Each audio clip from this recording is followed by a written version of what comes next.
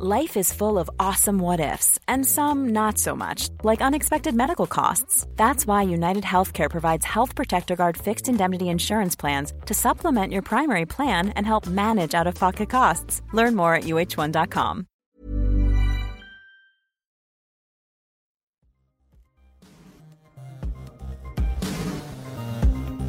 Hello everyone, and welcome back to another episode of It Ain't Weak to Speak. My name is Sam Webb, and I'm here to share some of the most epic conversations I get to have with some of the most fascinating people on our planet. Every episode is dedicated to elevating the conversation around mental health because it ain't weak to speak. I'm a massive believer that a conversation could change and save a life for the better. Thank you for joining me on this journey. Well, g'day everyone, and welcome back onto It Ain't Weak to Speak. This is Sam Webb. I'm your host. I'm so stoked to be here. I always am, and I'm always excited to speak to new guests because they give me intel and insight into their life, their journey, and everyone's journey is very different. That being said, I hope that wherever you are, your journey is going well. I hope you've been having some good home runs and hitting wins out of the park. However, if you're not and you've been dealing with loss or relationship breakdowns, or you look at yourself in the mirror some mornings and you just don't feel so full, or you're lacking in that confidence department or the self-worth, please take this moment, just stop, give yourself a pat on the back for how far that you've actually come. You're listening, you're turning up to a podcast off your own back. You don't have to be here. You know, this is a self-help and a self-exploration podcast, and that's what this is all about sharing stories and wisdom and insight so that we can grow and we can grow together and live our best lives and be nourished and full. And I think that we all are on this roller coaster of what we call life. And I think it's really important to recognize that nobody has a perfect life. Not one person I've ever come in contact with has been 100% happy all of the time. It doesn't exist. So don't try and set unrealistic expectations. That being said, I am super excited to get this guest onto the podcast. Now, I connected with TJ Power across Instagram. He's in his 20s and he grew up near London in the UK, so I will be dialing him in from the UK in his hometown. A little bit of backstory on TJ. He's actually a neuroscientist and he runs a platform called Neurify, which is basically kind of like an education system, but they also have trained over 15,000 people. So it's really a mental health company focused on utilizing the powers of his background, which is neuroscience. So like the evidence and the facts to teach people like us how to live more optimally or more happier and healthier lives. And this is all achieved through their unique gamified mental health teaching method, which is pretty cool. I actually checked out their platform and their app, and it's incredible what they're doing. The amount of effort, time, and money invested into that is mind-blowing. So I can't wait to talk to TJ about that, but I really want to talk to him about his prior younger years, what brought him to studying psychology and neuroscience. And a big part of this podcast is going to be angled towards dopamine, the importance of dopamine in our bodies, the importance of having and creating natural, earned, what we call and what we discuss in this podcast is kind of like earned dopamine, as opposed to those quick hits of dopamine, like smacking a vape or drinking alcohol or doing drugs or, investing in porn and stuff like that. That's not earned dopamine. That gives you very quick and most of the time very unhealthy and habit-forming dopamine hits to the brain, which over time can cause drastic declines.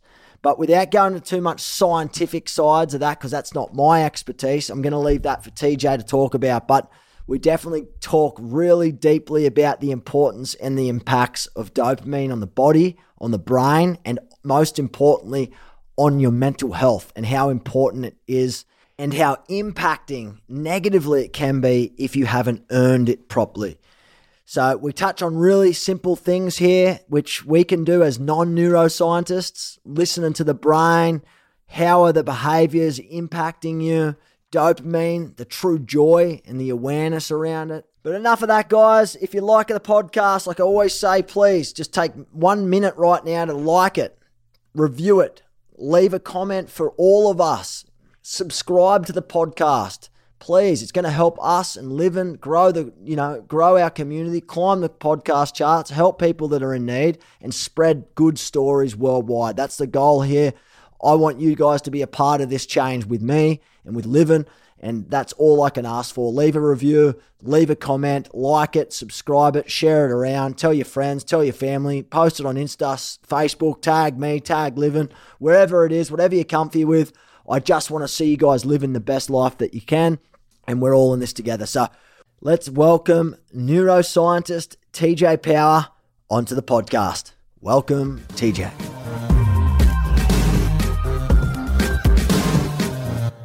Welcome onto the podcast, TJ Power. It is an absolute pleasure having you on here all the way from the UK, man. Welcome. Welcome onto It Ain't Weak to Speak. Thank you, Sam. I'm buzzing to be here, man. Excited to dive into this conversation. And likewise, I got connected, obviously, through the work you do, through one of our other guests, which we've had on the podcast. And so speaking of that, you guys both come from kind of the same part of the world over in the UK. Mm-hmm. You're doing great work, by the way, with your platform, with your app and everything like that. You do a lot of public speaking. You train individuals, employees, workplaces. Let's just put pause button on that for a moment and just take it all the way back. You're from the UK. You're in your 20s. Why the neuroscience? Why the psychology? Why this field of profession? I always like to ask people when they're in this industry and in this sector, so to speak, like there has to be some driving purpose, like a why. Like, why did it all start for you? Yeah, it's cool. It's good to reflect back. It's one of those things you find yourself in these careers and then you suddenly think, why is it that I actually went on this path? For me, when I was pretty young, like 5 years old to 8 years old, I experienced some pretty serious OCD. And at the time, I never knew it was OCD, but experienced some OCD. So I had quite like an anxious young brain. I had a mum that was awesome. She understood it pretty well and managed to guide me through it. And I got some good guidance through it and stuff like that. But that was kind of my first step into, okay, we can have some shit happen in our heads. And then I would say, yeah, I went into golf. Part of the thing I did was I trained my OCD into golf, and I spent my younger years really trying to become a professional golfer. From about 7 to 14, I was locked in. I got pretty good. I got to like a national standard. And then that again deepened my insight into psychology because I had like sports psychologist help and all that kind of stuff. And then I was about 16 trying to figure out what I was going to study and stuff at college, like our 16 to 18, like high school type years. And psychology was like the only thing I'd ever found myself to be super interested in. So I dove into that, and that's kind of what kicked off the path. Okay. Interesting. And OCD, mate, you and I both, I mean, it's something that it's been plaguing my life for quite a while in different aspects. And I think OCD itself and OCPD, and which is obsessive compulsive personality disorder, or OCD is obsessive compulsive disorder for those people that don't know. You know, they're definitely associated most of the time, and I wouldn't say all the time, but with other diagnosable mental health challenges, whether it be anxiety, perfectionism. There's a list of diagnosable mental issues that we won't have to dive into now because there's too many, and that's not what this is about. But like, how did you recognize it? And like, what were those kind of symptoms for you, like as a young fella in the UK? Yeah. So when I was super young, I was living like an unusual life. My parents had like a really fast increase into success and a very fast crash out of the success. So it was like our life changed very fast. So I think my brain got a bit like fearful. And it's interesting when you look at the onset of these kind of symptoms. And then I just had like a lot of obsessive fears. I was super young, like 5, 6 years old. And I would be lying in bed and have in my head that if I didn't go outside to the garage in the middle of the night and turn a light switch 10 times or something like that, then this bad event would happen. And it would be like something I'd constructed in my mind. And in general, going outside at night isn't very fun, let alone when you're a 5-year-old kid, because it's terrifying. I created these kind of compulsive loops with fears of potential events that could occur. And as you know, like you may have navigated similar things, they can repetitively spiral and you can get into these loops of really like kind of succumbing to the compulsions that are within your mind. And it's something that I was fortunate almost to understand it so young and have a lot of guidance, but I can 100% still feel my brain can operate in that way for sure. And I have to actively be aware when my brain tries to make me compulsively do something or obsess over something too much, and kind of quiet it down and calm it down with various strategies. Okay. And then on that though, like you just mentioned there, so it's obviously happened, like this started onset or the occurrence of, OCD symptoms and that kind of way of thinking to a certain degree happened at a young age, and you're now in your 20s, right? And you notice that it can still be there if you acted on it. Do you have any, like, for people listening, like, do you have anything that works for TJ around, like, when you're noticing those symptoms or those signs pop up in your brain to go, oh, like, you could be really obsessive about something? Do you have anything to kind of break that cycle? Like, anything that works for you right now? The biggest thing I have found is when like the suggestion comes in my head of like, these OCD things can sound so unusual, but like we have these unique things in our head, but something's to like walking over 3 drains on a street and thinking, no, something's bad if you walk over 3 drains, like having these suspicious kind of thought processes. The only thing I've found that progressively helps, I started doing this when I was young, is whenever my brain suggests to like not do something because of some kind of event, as soon as I hear the suggestion, I immediately do the behavior. Like the thing that my brain tells me not to do, I have to just act and immediately do it, because it like silences the potential for its impact. And that's the biggest thing. So like if it comes in, I'll just do whatever my brain told me it was fearful of not doing. And then it kind of immediately, the event has happened. So my brain can't tell myself anymore, like, oh, if you do this, then this shit. It's kind of like you've just ruled out the facts, because what you've done is you've actually done the very thing that was your brain and your thought process was telling you not to do because of danger or some kind of feared or a fearful outcome. You do it without thinking too much about it, and you realize that thought wasn't true in the first place, kind of thing. Is that right? Yeah, that's the most like efficient way I've found to kind of, quieten down that voice in my head. I like that because you can't really give yourself too much time then to think about it. You got to really just dive in. Does that affect you? Obviously, there are things in life positively and negatively, and I used to be pretty superstitious, and I don't know if that's linked to the feelings of OCD and stuff like that. I think there's definitely a relationship for sure. Yeah. And mate, I must, I mean, it sounds like there certainly is, especially when you're like, oh, if I don't do a certain thing 3 times or do knock on wood or whatever it is, something bad's going to happen. But then if you unpack it and you look at all the facts that surround that, the times that you've never done those things and anything bad happening has been nothing, right? So they are generally just thoughts for the most part, but it's very easy said than done. Like you said, you know what I mean? For sure. It's easy to sit here, you and me, and say, we recognize OCD symptoms and we can just dive into the deep end and get out of our comfort zone and silence our inner voice. But for a lot of people, man, doing that shit's so hard, they're just stuck. So hard. It has to be really like gradually practiced and progressed with over time. It's not something that's like, oh, now it's sorted. Yeah, and for the most part, it's definitely something that you kind of probably want to do and people should be doing with mental health professionals, people that are trained in those areas to put you in a safe space so that you can learn and move forward with a good environment around you, 100%, man. Has it helped you with your business stuff though, man? Like from an entrepreneur point of view, I know you're an entrepreneur, and we'll talk about all the great things that you're working on soon, but you're going through college, you've done an undergrad, you do a master's degree, you're pursuing TJ, the neuroscientist. Like, has OCD helped you in a lot of those regards? Like be more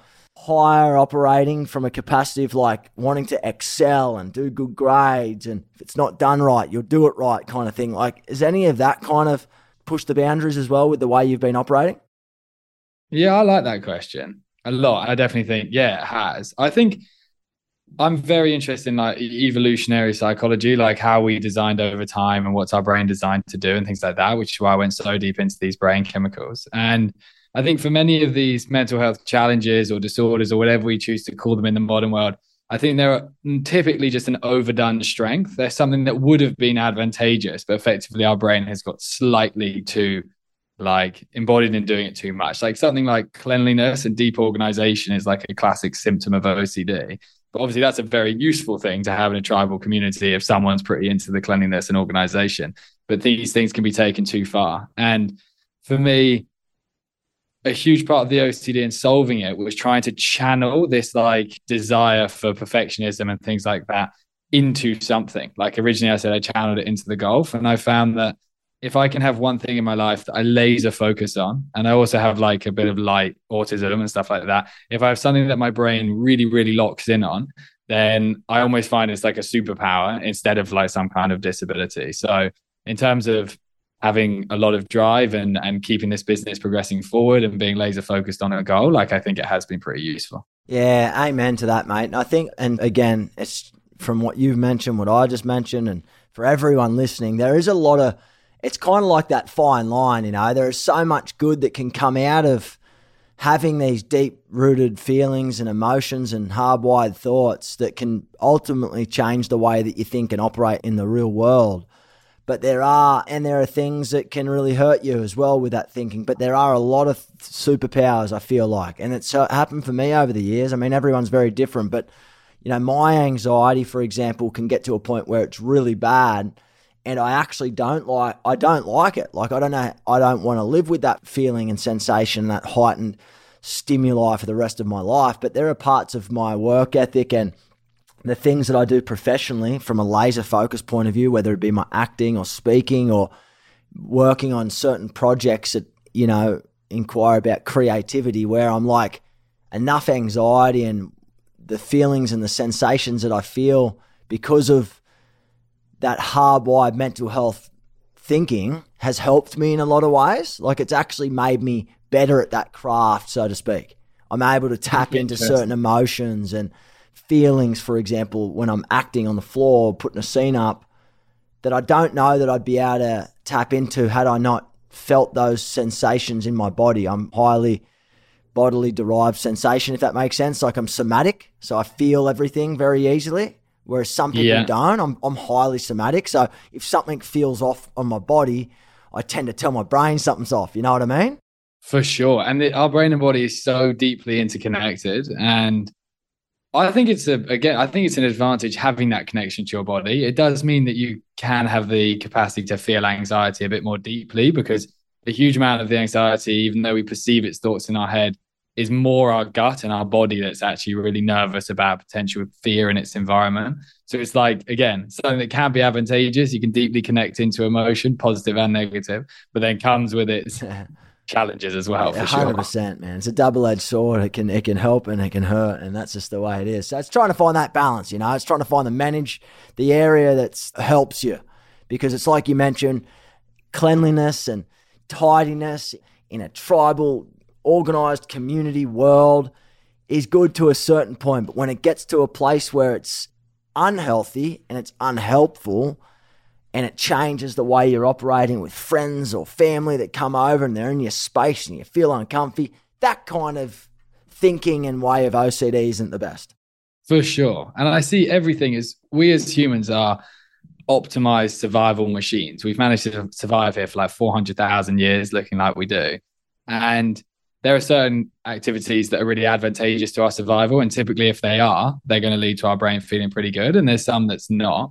And if you took something like someone being super cleanly in a tribe, it would be an extremely useful thing until a point where that's all they did and they made no other contribution to the tribe. So that's when it would like tip the scale. And when you look at your own behavior, similar things happen. Some things are advantageous to your future, some things aren't so much, and they typically have a positive or negative impact. That's so very true, man. I agree completely. And with you, like, you know, going to university, right, and you're pursuing neuroscience, psychology as an undergrad, is that correct? What has been your biggest, like, when you look at like lived experience, right? So from your own experience growing up, whether it be trauma, whether it's your own mental health challenges, and then looking from an evidence-based side, so studying psychology, looking at like neuroscience, like the brain, research, like what's been something that you've really like thought, wow, that's something that has helped me so much in life, and whether I'm dealing with people, dealing with myself, dealing with business, like I'm talking neuroscience, lived experience, evidence, self. Have you been at, because question. I love it. That is a good question. So for me, I'm someone that has always been super vulnerable to addictive behaviors from super young, from like 11 years old. I was probably smoking cigarettes to my mum's dismay, and smoking weed, drinking alcohol, and then everything that progresses from there as you go into older and older. And navigating my relationship with addictive behavior has definitely been something I've had to get right. And in the last sort of 3 years, 4 years since I've really been laser focused on the business, I would say I've managed to get all of these things pretty managed, but that's something I really struggled to navigate. And when I was learning about this neuroscience psychology, I started really diving into this dopamine chemical, which is like the super famous brain chemical of the modern world. And when I first discovered dopamine, I just knew like, oh yeah, porn is dopamine, or cocaine is dopamine, or social media, or whatever it may be. And I just saw dopamine as this potentially negative word. I never really saw any positive association with dopamine because everyone always talks about the bad side of it. And I started discovering this idea that the reason we actually have dopamine from like a hunter-gatherer perspective is it's the chemical that would motivate us towards hard activities that would keep us alive as a group. So dopamine would motivate us to hunt and find food and build shelter and find new lands to explore and things like that. And the biggest thing I discovered is basically, if we don't put enough effort in, like dopamine is something that's designed to be earned. If we don't put enough effort in, dopamine levels go super low. If we put more effort in certain behaviors, dopamine levels go high. And learning to balance all the addictive shit with more activities in my life that are effort, deeper focused work, cold water immersion, more exercise, getting out in the sunshine more, anything that was more effort in my life began to moderate the addictive behaviors and reduce them down. And that for me was so life-changing because I stopped feeling all like lazy and depressed and shit and started pursuing my life with more drive effectively. Yeah, right. That's really interesting, man. Okay, so unpacking some of the studies that you do, some of the work that you're doing with Neurify and the community and other really smart, intelligent people in the field. Let's just focus right now for this next little part on the podcast. I want to talk about addiction. Yeah. Okay, addictive personalities, addiction itself. Let's talk about phone addiction, dopamine, phone. Like, can you talk to me around, because this day and age, right? And I can talk from my own experiences. I don't know really about everyone else's, but I feel certain times when you're on a social media platform or some form of social media, you're getting little micro hits of dopamine. Would I be right saying that when you're getting 100%. likes and engagement and comments? Okay. So talk to me through that. Like, what has been something that's come up for you in the past, or dealing with people in the community or people that you work with around phone addiction, or any studies or science stuff that you've done in the past? Like, what is the root drive of all that? Like, where is it really coming from, and what can we effectively do maybe as human beings, as users of these things, to be better equipped with not succumbing to that feeling of addiction and being stuck on our phones 24/7 kind of thing? Yeah. So there's kind of two big drivers. One is you'll receive dopamine in your brain from social approval from the group effectively, and any sort of engagement in you. When you go and you see all that little red on the DMs, or like a red circle, on DMs or notifications or comments, anything like that provides you with social approval. And it's so addictive checking it. And that's why for you, when you post a video that gets a particularly large amount of engagement, you suddenly get this like surge of buzz within you. And that's dopamine coming into your brain. And again, what I explained earlier, dopamine is the survival-based chemical. Social approval literally equals survival to your brain, because there's more people liking you, caring for you means social approval. So you have that aspect, super, super addictive. And the other part of dopamine is that novelty can create dopamine. New experiences can create dopamine. This is why when you go and see some friends you haven't seen for a while at a villa in an Airbnb or something, that's like crazy exciting. Yeah, and that's because your brain is like, wow, this is a whole new fucking experience. So dopamine surge. Difficulty with social media is it's always novelty. It's always new. And this is what TikTok have absolutely nailed. And that's why TikTok is so much more addictive than all the other platforms ever were, and why they're all copying, because you never see the same shit. It's always new, always new, always new. So we're either addicted to social approval, or we're just addicted to new stimuli. And in terms of breaking the habits, it's really about giving your brain longer windows where it doesn't experience the dopamine surge, because most people are getting at least a little hit every 5 to 10 minutes, probably throughout the entire day, from the moment they wake to the moment they sleep. And it's like us having like tiny, tiny bits of cocaine, or like a tiny little 1/10 of a shot of vodka or something. And if you never let yourself be away from it for a prolonged period of time, you're always going to stay in the addictive loop, and you're always going to have that urge of, oh, I want more, I want more. And if you have it too much when the dopamine levels are low, because they've gone up really high when you're watching, they go low after. When they're low, we feel super anxious, and we know that the phone alleviates the anxiety within us. So you have to start getting super disciplined with like windows off your phone. And from a research perspective, you need a good 60 minutes to recharge the dopamine. So we have this concept called phone fasting, like fasting from food, but fasting from your phone. And we get everyone just like in our initial training phase doing 60 minutes every evening where they'll pick some kind of activity where they just commit to not be on their phones. It might be even just while they're watching TV. It might be food. It might be gym. It might be social. But they build in this 60-minute pattern and their brain gets used to, oh, I don't constantly need the spikes. I can cope with it lowering down and coming back. And then you can start building from there effectively. And we get bigger fasts. We get people doing a full afternoon on a Saturday and then full 24-hour fast and stuff like that to help recharge it effectively. Yeah, I love that, man. It's similar to what I've practiced since probably 2016, actually, man. And to be brutally honest, I'm not perfect at it, but I've mentioned this on a couple of podcasts. Something that really works for me is kind of like a power hour. So every night, Nicole actually, Vignola, who's also from the UK, who I mentioned earlier, who's also a neuroscientist, mentioned this 3-2-1 strategy. And you can listen to that podcast too. But the 3-2-1 is basically stop eating 3 hours before bed, stop drinking water 2 hours before bed, and stop being on your phone 1 hour before bed. I've always done the 1 hour before bed. So I've done that since 2000. That's extremely good. Yeah, mate, since 2016, I'm completely, and I'm being honest, I'm not perfect. There are times where something's come up, I'm on my phone. But I went to this health retreat and that it was part of it. They'd actually confiscate you. Listen to this. They'd confiscate your freaking phone. I'm like, what's going on here? That's what you need. Yeah, it's what you need. But I started learning. I was there for a week and I'm like, after a week, I started feeling it was great. It was kind of like a reset from it, right? So at the moment, I always don't look at my phone for the most part. I shouldn't say always, mostly. There are times where I do for at least 1 hour before I go to sleep. Now, on top of that, my phone doesn't stay in my room when I'm sleeping. My phone actually stays in the kitchen. Always has. Yeah, that's a life-changing thing to do. Changed my life. So many people don't do that. Probably 99%. Yeah, mate, 99% of people do not do it, but I'm telling you, it's the simplest, most effective thing I've done.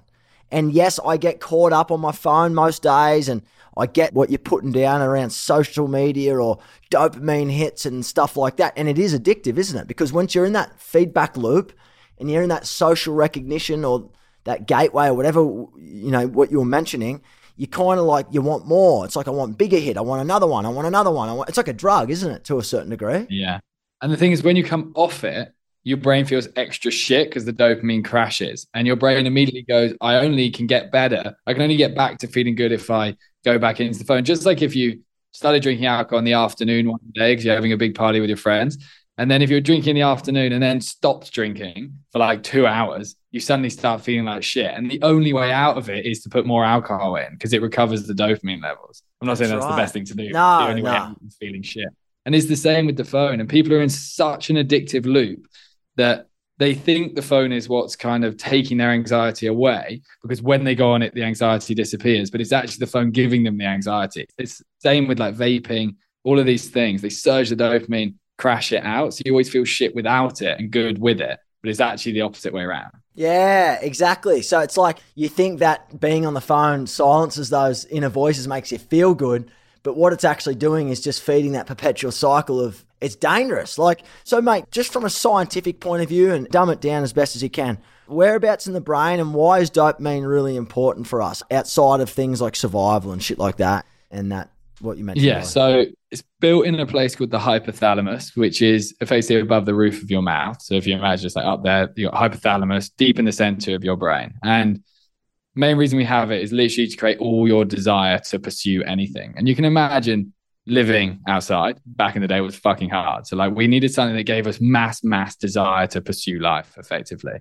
And that's its primary function. And the most interesting thing about it is the experience of having pain, like us having any kind of psychological pain, and the experience of us having pleasure, the experience of joy and elation, these two things are co-located in that part of the brain. They're in the exact same spot. And effectively, it works like a seesaw, so that if our brain experienced a load of pain, we needed something that would make us feel good about the fact we were going through pain. So say we were out in the cold hunting, all that kind of shit that was really hard. We needed something to reward us for the fact we were doing hard shit. And similarly, if all we did was pleasureful stuff, all we did was sit around like shagging and not doing anything, we needed something that make us feel lazy and shit so we'd get back out contributing. And that's the most simple way to understand dopamine. If all you do is high pleasure stuff, you smoke your vape, you watch porn, you scroll TikTok, you eat this shitty sugary food. And like, I have no judgment for these things. I've done all of these things to the absolute max. I understand why a human would want to do them. But all your brain can do is look at your lifestyle and think, that isn't a good future for this human. So I have to make them depressed and anxious as like a signal effectively and a message to try and alter the behavior. It's the only way. And similarly, if you are in the pursuit of a life where you're working hard and you're exercising, building your career, you're doing good things, you're contributing to your family, it will love the fact you're doing that and it will give you a rewarding experience. And it's just like that seesaw. Put yourself through tough things, your brain will respond and make you feel good. Put yourself purely through pleasure and laziness, your brain will respond and make you feel like shit. That's wild, man. That is absolutely so interesting, hey? That is it's crazy. Man. It is crazy. We've got clever brains. Like they're such a sophisticated system. Like look at this giant planet and humans managed to somehow become the dominant species. Like we've got a really sophisticated brain. And if we align with it, if we do what the brain is designed to do, we feel really awesome. And if we don't, the brain can make us feel like shit because it just knows our future better than we do. And they're so smart. Like our brains are such a smart vehicle. It's like a vessel. Unbelievable. For us. So mate, with dopamine, right? Like, is there too much of it? Like, it's like, for example, you do too much shagging, too many drugs, for example, drinking. Like, it raises your dopamine level, but doesn't that raise your baseline? Wouldn't that raise? So what's the science around that? Like, does that mean like you now need more of a social media hit or more of shagging or more drinking or more drugs to feel the level that you once thought was great? Isn't that how it is? And you're consistently chasing that high because your baseline's increased, or am I reading wrong? No, 100%. That's a good way to understand it. So imagine you're born and you just have normal baseline level dopamine. Anything that's hard work and difficult things would lead to that baseline going up a bit. So your brain would naturally produce more dopamine. So someone that is committing themselves to hard things like kids at school that exercise lots and work hard in their lessons and all that shit, their dopamine is going to naturally increase. And on the other side, any of these activities that give us really, really quick pleasure, the dopamine goes up really, really quickly, but then it crashes out. And anything that's repetitively crashing it out basically leads to the overall amount being lower because it's gone high so many times, crashed out so many times. And the biggest thing is dopamine and like depression, for example, are super interconnected. And someone that's navigating depression, I don't know if you've navigated it, other people listening may have navigated it. It's super hard to do anything, like to get out of bed, to make your bed, to cook, to see your friends. It becomes to this point where you have no desire to do anything. And effectively, what happens is if we just exhaust this pleasure response, so we keep surging the dopamine high, crashing it out, surging it high, crashing it out, our brain gets to the point where it's like, I can't cope with these big fluctuations anymore. So what I'll do is I'll just give you less. I'll just produce less dopamine effectively from all of these behaviors. It's just such a clever mechanism. It knows it can't deal with the big fluctuations. It knows the big fluctuations are making you anxious as fuck. So it starts going, right, I'll produce. This Mother's Day, celebrate the extraordinary women in your life with a heartfelt gift from Blue Nile. Whether it's for your mom, a mother figure, or yourself as a mom, find that perfect piece to express your love and appreciation. Explore Blue Nile's exquisite pearls and mesmerizing gemstones that she's sure to love. Enjoy fast shipping options like guaranteed free shipping and returns. Make this Mother's Day unforgettable with a piece from Blue Nile. Right now, get up to 50% off at BlueNile.com. That's BlueNile.com. Quality sleep is essential. That's why the Sleep Number Smart Bed is designed for your ever-evolving sleep needs. Need a bed that's firmer or softer on either side? Helps you sleep at a comfortable temperature? Sleep Number Smart Beds let you individualize your comfort, so you sleep better together. J.D. Power ranks Sleep Number number 1 in customer satisfaction with mattresses purchased in-store. And now, save 50% on the Sleep Number Limited Edition Smart Bed for a limited time. For J.D. Power 2023 award information, visit jdpower.com/awards. Only at a Sleep Number store or sleepnumber.com. Everyone knows therapy is great for solving problems, but getting therapy has its own problems too, like finding the right therapist, fitting into their schedule, and of course, the cost. Well, BetterHelp can solve those problems. It's totally online and built around your schedule. It's surprisingly affordable too. Connect with a credentialed therapist by phone, video, or online chat, all from the comfort of your home.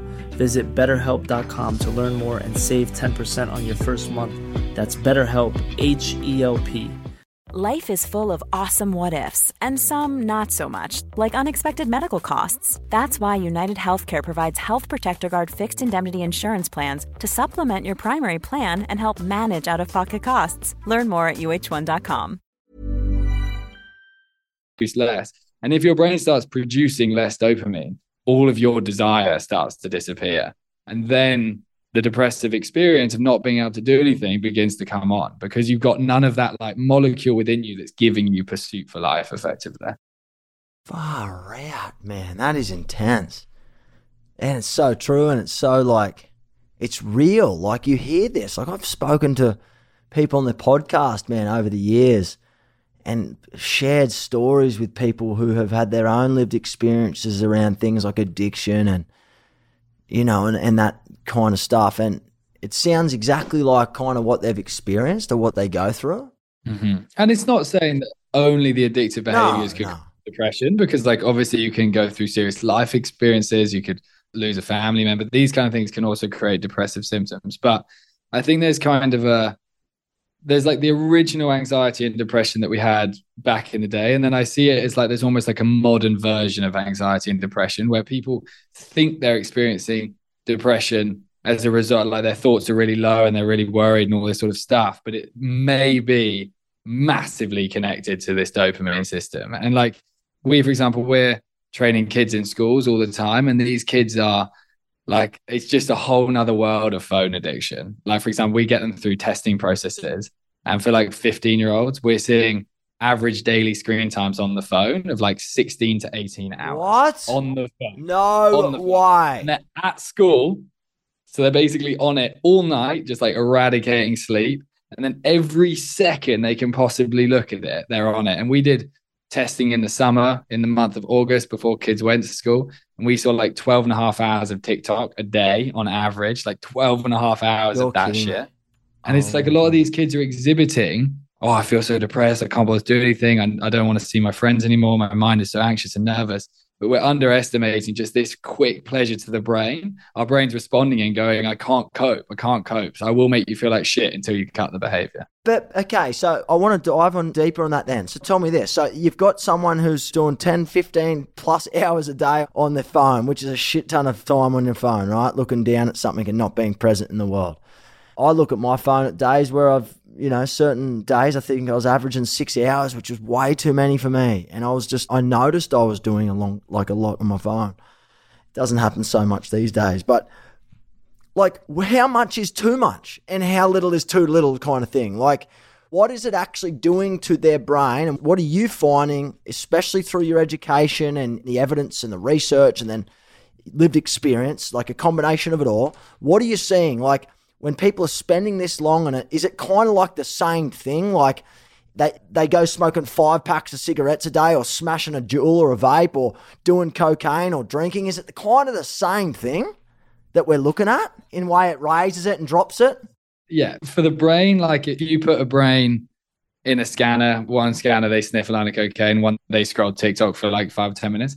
The dopamine levels will increase more with the cocaine. It will increase more dramatically. But in terms of the pattern, it will be exact same. Spikes up and then it slowly crashes out and then it tries to rebalance itself. And it spikes up during the drug, the TikTok or the cocaine, and then it crashes out afterwards and then it tries to rebalance. And there's a real challenge here because it's not just the fact it's destroying the dopamine, crashing them out and feeling like shit. It's the fact that it's replacing all the other core things that a human really, really needs. Like a teenager needs to be out socializing, having fun with their friends, playing sport, exercising, being in the sunshine, all this shit that a human needs fundamentally to survive as a person. And it's the fact that all their time is now spent inside the device. And for the young people, obviously, like social confidence is something you go through that's a challenge in your teenage years. And many of them aren't engaging in the awkwardness of becoming a teenager. So they're not developing the skills. So they're now seriously socially withdrawn and they think the TikTok is the only thing that makes them not feel shit. And it's that repetitive loop. It's a complicated cycle. And then fundamentally, I should say, they're missing out on those social connections. They're becoming not as socially, I'm not saying they're socially awkward, but they're not as socially skilled as we probably would have been 50 years ago when we didn't have mobile phones, or 20 years ago, whatever, you know what I mean? Not even slightly. And like, Yeah. social groups and bonding is like so at the core of our mental health. Like when you look at your life, you may have experienced moments where you felt slightly like socially excluded from a group, you didn't get invited to a party or not to some like birthday or something like that. And it immediately makes us so anxious when we feel social exclusion. And that's, again, evolutionarily driven. If you're kicked out the tribe, you're fucked. You're dead. So, yeah. So like, we have to be connected into groups. And a lot of them aren't developing the social groups and bonding. So they have this like deep loneliness because they're not putting themselves into these situations. And there's other dopamine, this one brain chemical creates desire and motivation, but we have these other core ones, oxytocin for human bonding, serotonin, which affects how calm and our nervous system can be, endorphins, which affects our ability to cope with stress. And it's like all of the things that boost those up aren't occurring because the time is just spent inside the dopamine. Mate, talk to me through this then, TJ. How do we encourage young people in particular, if they're so used to getting that dopamine rush and those hits because it makes them feel good, so they think, by being glued to their devices? Let's be a devil's advocate for a moment. How do we lure them to do, not lure them, or encourage them, I should say, to being connected, going out to events, speaking to friends in real life, meeting them face to face, putting themselves in those positions? Because from what I'm hearing you say, you're getting dopamine from those experiences also. So how can we replace? Sure. And that's good dopamine. That's good dopamine. That's effort. So that's what not I'm cheap dopamine. Correct. So what I'm hearing you say, cheap dope means things like scrolling, drugs, drinking, smoking, porn, that stuff. Hard-earned dopamine is things like meeting people for a coffee, playing sports, going to the gym, going for a walk, meeting friends, all that stuff, yeah? 100%. Okay. 100%. How do we encourage people the difference? How do we train and educate people that there is a massive difference? Because in my mind and the people that I've spoken to, they're thinking it all falls under the same umbrella. But essentially it's not, right? Yeah, that's a good question. So I think step one is you have to become more aware of how you actually are feeling. And one of the biggest things is we never, ever, ever spend any time in the quiet at all. And like we're always podcasting, even if I convince someone to go for walks, headphones in, always distraction, always distraction. And I, again, like all of these things, I have been the extreme end of everything I suggest. The addicted to the phone, the porn, the booze, the drugs, everything. Distraction, all of it. And for me, the biggest awareness I had to go through is how do I actually like feel day to day? And that meant going out for some walks without my phone for half an hour and actually listen to this like rattling noise in your head. And most people don't spend any time in the quiet because of all the noise that comes up if they do. And they think, oh, I'd rather just not hear it. If you actually are motivated and you think, I do want to feel way better, I do want to feel more connected, motivated, healthy, calm, you have to go out into the quiet and listen to the brain, because we are building so many solutions to this mental health thing, mass therapy, mass training, all this stuff. We're underestimating the brain's own intuitive ability to tell you what to do because no one's actually listening to its guidance. So step one, get out into the quiet. And then with that, once you have a bit more awareness of, if I wake up and spend my whole morning on TikTok and then I go into the quiet, how do I feel when I'm in the quiet versus how do I feel in the quiet if I wake up, brush my teeth, splash some cold water in my face and then go for the walk? And you have to actually start becoming aware of how the behaviors are actually impacting you. That's kind of step two. So you're becoming more aware. And then you actually need to feel the true buzz of the things that create real dopamine. And the dopamine is denser. It creates more of it. It lasts way longer. And if you, with the kids, for example, we have them, they're like, God, we have to go out to the park with our friends without our phones for an hour. What the fuck will we do out there? And they actually do it, and they discover their kids, just like every other 400,000 years of kids that have been created, they can entertain themselves, they can have fun. And they love it. And they think, wow, it's actually so good that I'm out here with my friends. And we brought some sandwiches and some fruit and some drinks and the sun is shining. And then they experience like true joy. And the biggest thing is people aren't motivated towards this true joy because they're never experiencing it. So they think TikTok is true joy, but it's not. So it's really about just awareness around how you're actually feeling and then putting yourself into more of these environments to experience what true happiness feels like. Yeah, thank you for breaking that down, TJ, making it very succinct, mate, extremely clear, and I can follow that, and no doubt everyone else will be able to follow that. So is it safe to say that there really is a difference between different kind of dopamines, like TikTok dopamine and hard work and dopamine. So that's my question. So a simple thing like there is a difference.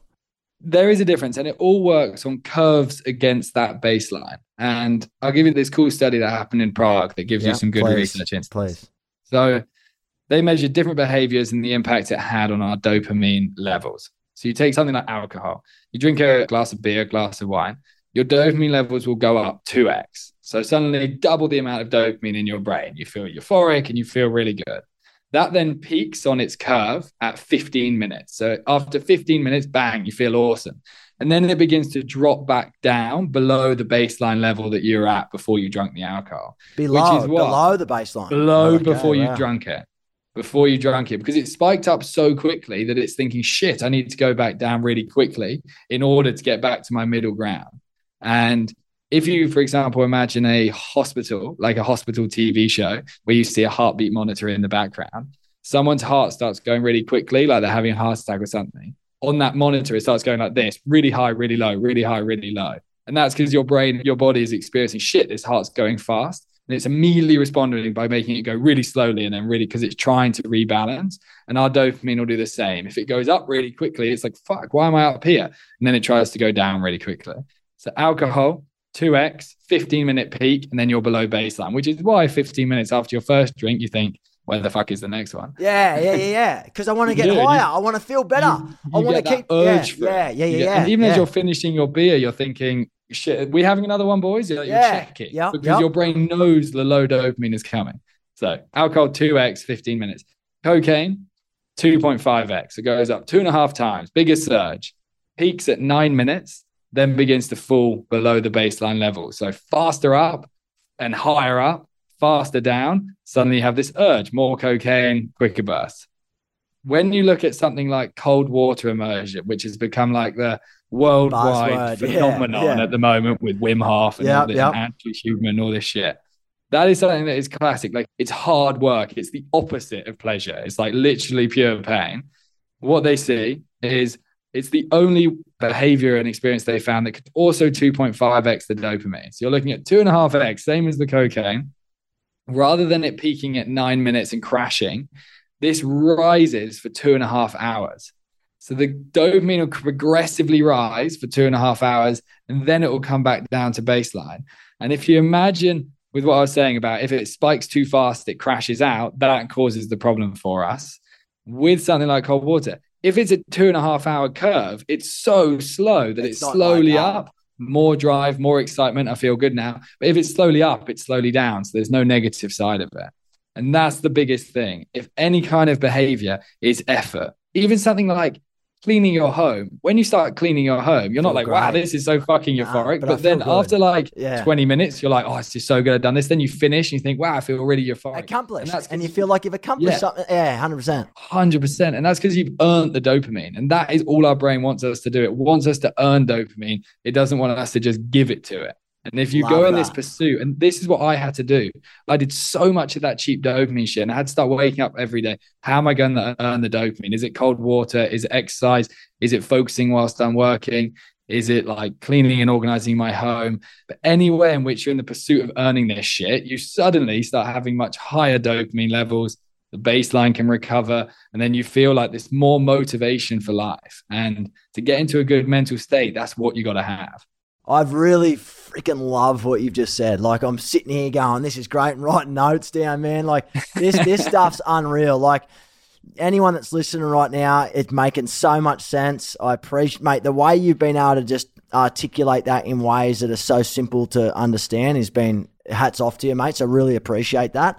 So the thing is, and this has been a big part of this conversation around dopamine. I had no idea we were going to take this journey, but I'm fucking loving it, man. I really am loving it. But I'm enjoying it. I'm loving it. I'm learning a lot. So, mate, on that note, so the quick up and the quick down, dangerous kind of. And when we talk about, when you mentioned that earlier, for people who drink or do drugs or whatever, and you think, it's going up, and then you need another drink to keep that feeling going up because it's starting to kick in. That downer is starting to kick in, isn't it? That's why you want another one, and that's why you want another one.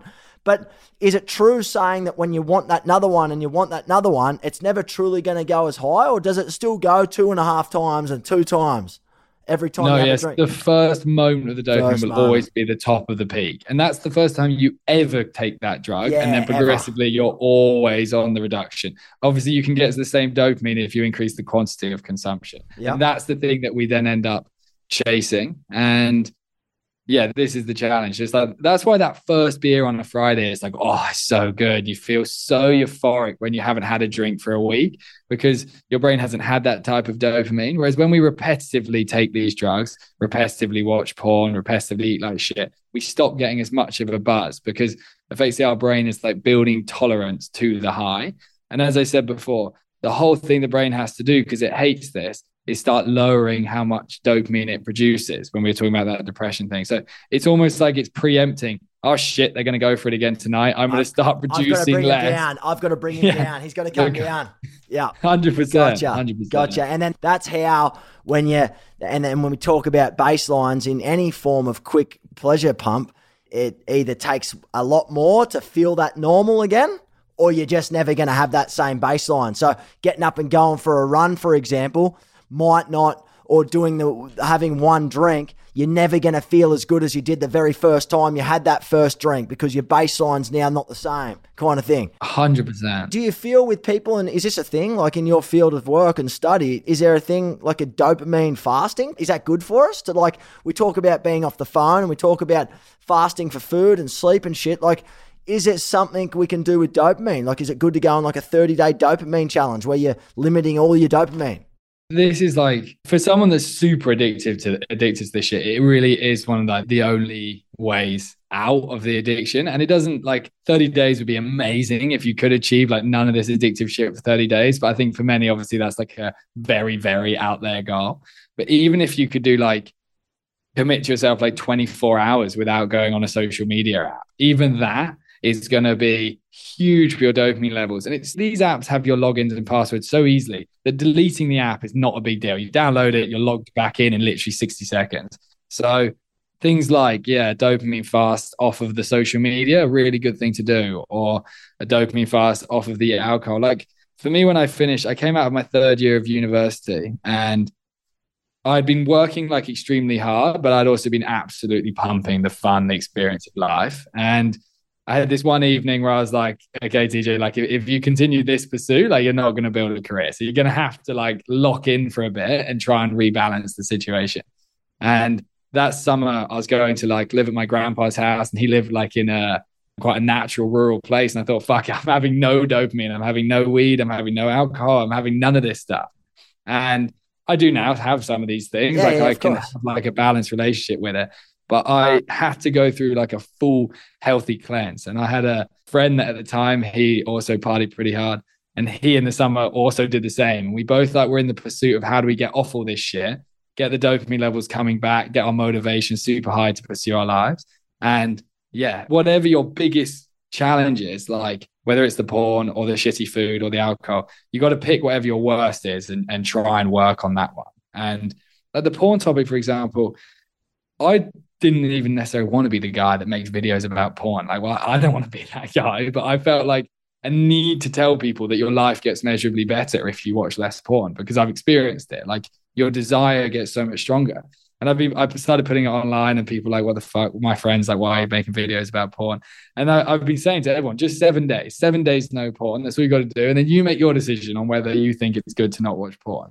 And literally, I've had hundreds of men like didn't watch porn for a week, so much more motivated, so much more focused, so much more desire. And it's simply because they fasted from that source of dopamine. The dopamine levels rose, and then suddenly they had more in their brain for other things. And it's kind of all coming back to that, what you've mentioned earlier, TJ. It's kind of like the dopamine earned or the quick fix dopamine. They're really different. Dopamine earned, and just to sum it up, and correct me if I'm wrong, are things like cleaning, washing, seeing friends, making an effort to get ready to go to an event, or see people, liaise, network, train, go to the gym. They're all things that are like earned. Anything working on a project, writing down, reading a book, that's all earned, right? Taking the bins out. Anything that's like going and doing your supermarket shop, washing your bed sheets, all this shit that's effort, your brain builds dopamine. So it's like in the pursuit of some kind of goal, effectively. And that's kind of healthy rising stuff. That's not just boing, boing. It's healthy. It's healthy. Yeah, because it's having to build it. It doesn't make you feel good immediately. And the whole point of dopamine is it builds over time. So that like when a hunter-gatherer is sitting in their tribe, they're thinking, fuck, we're all going to be really hungry if we don't catch a deer in the next few days. In all of the male brains, the dopamine would start to build because it's like this anticipation of we need desire. And then as it pursues that goal, it needs the dopamine to surge. Like it might be 2 days we're chasing those animals for. The dopamine builds and builds and builds. And this is why when we're in the pursuit of a goal in life, we feel so good when we have something we're chasing. And when we have nothing we're chasing, we can feel like shit. And you see this even with like celebrities and people at the top and people that win the lottery. If someone surges to the top, they often develop some kind of mental health problem because they hit the ceiling. They've got nothing to pursue. All of these things you said, they're effort. They're just being more in the pursuit of your life. And as simply put, like if you put more effort into your life, your mental health gets measurably better. It really, really does. Mate, I've loved every minute of this podcast. It's been unreal. And speaking of that, I want to digress right now because this dopamine conversation has been unreal. Very, very educational. Extremely beneficial. So thank you. And, you know, for anyone listening to this podcast now, please rate and review it if you like it. Please share it with your friends and family. Not only will Living and It Ain't Weak to Speak grow the podcast channels, but it will help other people that might need to hear this stuff from great people like TJ. So please like, subscribe to the podcast and share with me how you feel. I always love hearing your feedback. But that being said, TJ, let's digress. Neurify, talk to me where you're at, what's your goals, what you're currently working on, how can people get behind it? Share away. Thank you, brother. So yeah, Neurify is this company I've co-founded with a guy in the Netherlands, and it's effectively like a neuroscience-based training company. We initiated training companies, we went into schools, we built these like really cool gamified training experiences that basically put people in the pursuit of good mental health, and they're completing challenges and all this shit. Like it's all built with this in mind. Yeah, and all stuff to earn. They're earning it. They're earning it. We've got like these things called the dose avatars. We've got like 20 core behaviors that we try and build into people's lives. It's a sick app, man. It's a great app. It's available in all the app stores. So good on you, man. And everyone that's listening, download it now in the app store. It's very easy, and you can join the free community too. You can. And that's the biggest thing. And then we, about 6 months ago, we tapped into supporting individuals via Instagram and stuff like that. And we've got this model that I keep calling DOSE. This is an acronym for dopamine, oxytocin, serotonin, and endorphins. And if we optimize each of these chemicals, all of the things that I'm suggesting in here begin to happen, effectively more motivated, healthier, connected. And yeah, we got a super cool 12-step video course that people can take. It's like nice, digestible 8 to 10 minute videos that you go through. They are a tiny bit of effort to watch, and we know that that is so fucking important. And then we got a cool mobile learning version of Dose. You can go through it, read it on your iPhone, all that kind of stuff. So that is how we're getting this message out. Mate, that's amazing. So as far as people in the community of, you know, Neurify, or they're doing the 12-step dose program, so to speak, like they can do it in their own time. But aren't you also out there teaching? You're working with employees, workplaces, even students you mentioned. Like, is it around the same kind of philosophy? Yeah, 100%. So the gamified bit I mentioned, that's me going into companies all across Europe and schools all across Europe. And it's training. I basically take like big groups of staff from like maybe 50, and then we've done big groups, like 500 staff through these training events. And it's like a very reduced down version of like a Tony Robbins event, but it's like that kind of concept. We're making them super immersive and interactive, and everyone's on their phones voting on shit and sharing their thoughts, and competitions, leaderboards, prizes. And yeah, that's my absolute favorite thing to do. Like that's the thing where I get super flow state and get in the zone. And what is it about it that makes it your favorite? Watching people's faces when they hear the information and changing people. Yeah, like so many people, like everyone else, addicted to all this dopamine shit, just like myself, and like they don't know that there is an answer, and there like really is like a tangible answer to this mental health thing. Like I am so optimistic about society's mental health. The deeper I dive into it, the deeper I believe we can make some seriously, not we just Neurify, but as a whole world, we can make massive change around mental health. And yeah, when I'm out on there on stage, I don't know, with the pressure on and stuff, like I just fucking love it. You're in your zone, eh? You're in your zone, man. That's great. I love that. And so if people want to like kind of be a part of that community or learn more, like where is the best place for them to go right now? I mean, they can download it obviously in the App Store and stuff, as I've mentioned, but like, can they visit your website? Can they follow you on Instagram, you and your business partner? Like, what do you reckon? Yeah, definitely. So Neurify, if you just Google Neurify, Neurify, then it'll come up, top link there, and you can from there see everything that we do and how you could get involved. And then, yeah, TJ Power on Instagram or TikTok. Ironic at the end to guide people towards social media after this whole conversation. Yeah. But mate, I know. But that, I mean, it is like part of, like, it's a love-hate relationship. And we've spoken now for 50 odd minutes, and there's a lot of great things that have happened out of social media, and businesses have thrived. And a message like Neurify or Livin'. It gives it a voice. It gives it a place. You've given it a platform to share to the masses. You know, Livin' wouldn't be as successful as it was or has been in Australia without that, for example, you know, and the same thing with what you're doing. But on the other end of the spectrum, like anything, there's a limit to what we should and shouldn't be doing. And I love what you're teaching and what people can learn from what you're putting out in the world. I think it's very important. I think a lot of people are underestimating it, and they don't quite know that it exists. And most people, because we're creatures of habit, humans are very lazy and they're becoming lazier. We like to do things that are the easiest course of action, that have the less obstacles and that don't require as much brain thinking. So I understand why people are addicted to things like porn, drinking, social media, drugs, because it's generally pretty easy. It's an easy route. It doesn't take hard work. But as you've mentioned, and as we've spoken about throughout this podcast, earned. You have to earn the right to feel great, I feel. You put in the work, you naturally feel better for it. It helps your life in all different aspects anyway. So it's a positive flow-on effect. And at the end of the day, I think, you know, it's only going to benefit your mental health. For sure. And the final thing on those points, those dopamine things that are so hard to manage, is we talked about some things like really increase the dopamine and crash it out. And the aim isn't to eradicate all these behaviors from your life. It's great if you could go through a period of fasting from them and having a break. But we also have to think about, it's just frequency and duration, basically. Like drinking a few drinks on the weekend, you might feel a bit shit from it, but you're not going to feel super, super shit. But drinking 20 drinks on the weekend, you're going to feel like crap for the next like 4 or 5 days.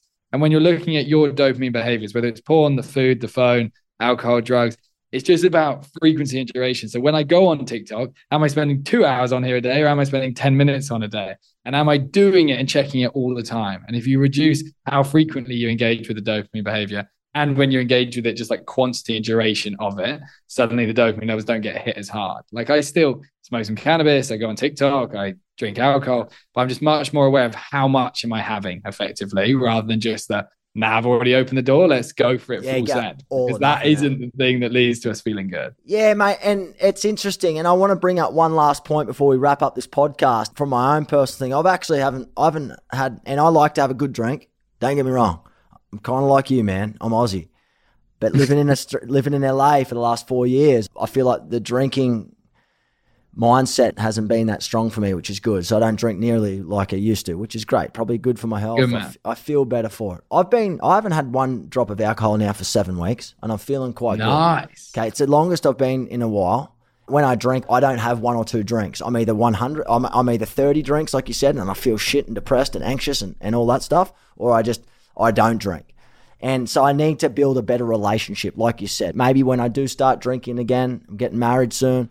Maybe it's having a couple of drinks and knowing when to call it, kind of thing. But there is a direct relationship with I like to call it hangxiety. So after I drink a lot, even if it's just sticking to really good, like more expensive alcohol, I thought that might feel better.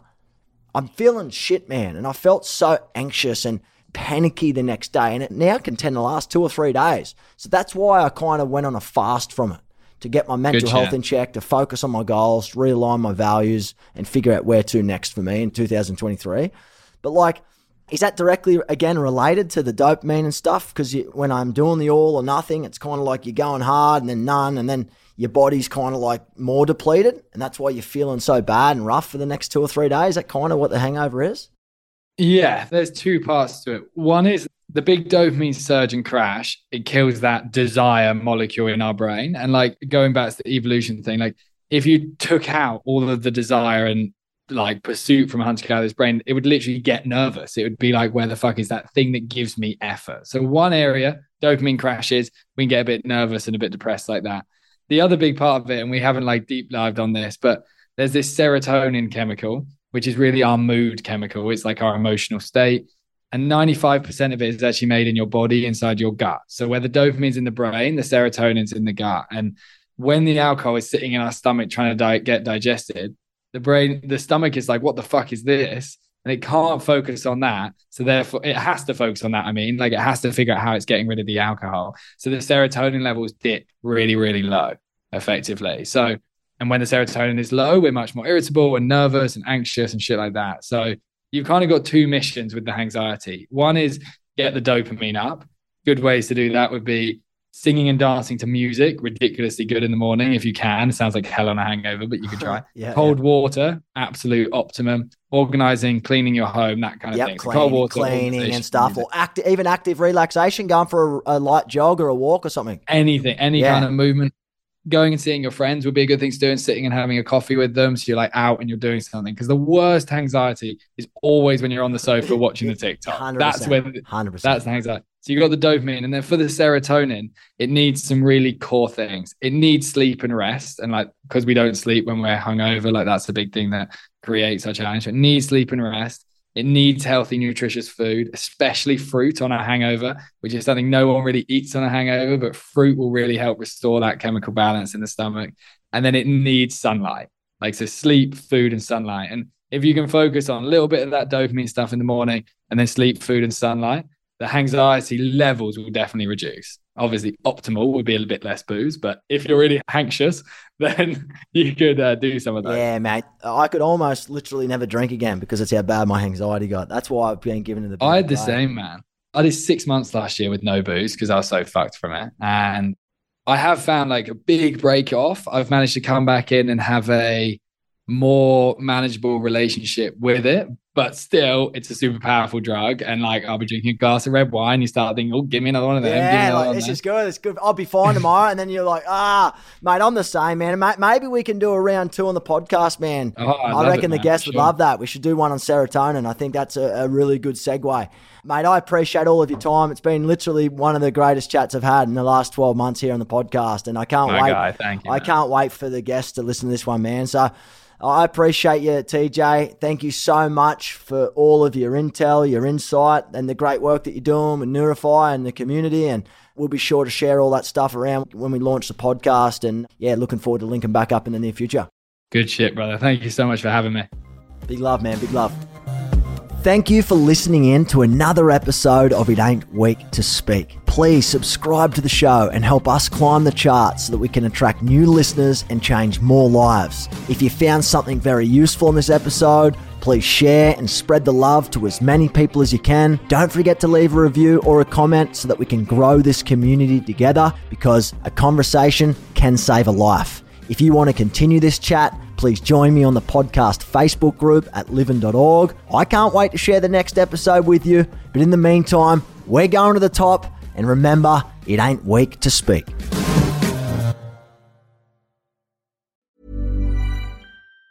Planning for your next trip? Elevate your travel style with Quince. Quince has all the jet-setting essentials you'll want for your next getaway, like European linen, premium luggage options, buttery soft Italian leather bags, and so much more. And it's all priced at 50 to 80% less than similar brands. Plus, Quince only works with factories that use safe and ethical manufacturing practices. Pack your bags with high-quality essentials you'll be wearing for vacations to come with Quince. Go to quince.com/trip for free shipping and 365-day returns. Hi, I'm Daniel, founder of Pretty Litter. Did you know cats tend to hide symptoms of sickness and pain? I learned this the hard way after losing my cat, Gingy. So I created Pretty Litter, a health monitoring litter that helps detect early signs of illness by changing colors, saving you money and potentially your cat's life. Pretty Litter is veterinarian developed, and it's the easiest way to keep tabs on your fur baby's health right at home. Go to prettylitter.com and use code ACAST for 20% off your first order and a free cat toy. Terms and conditions apply. See site for details.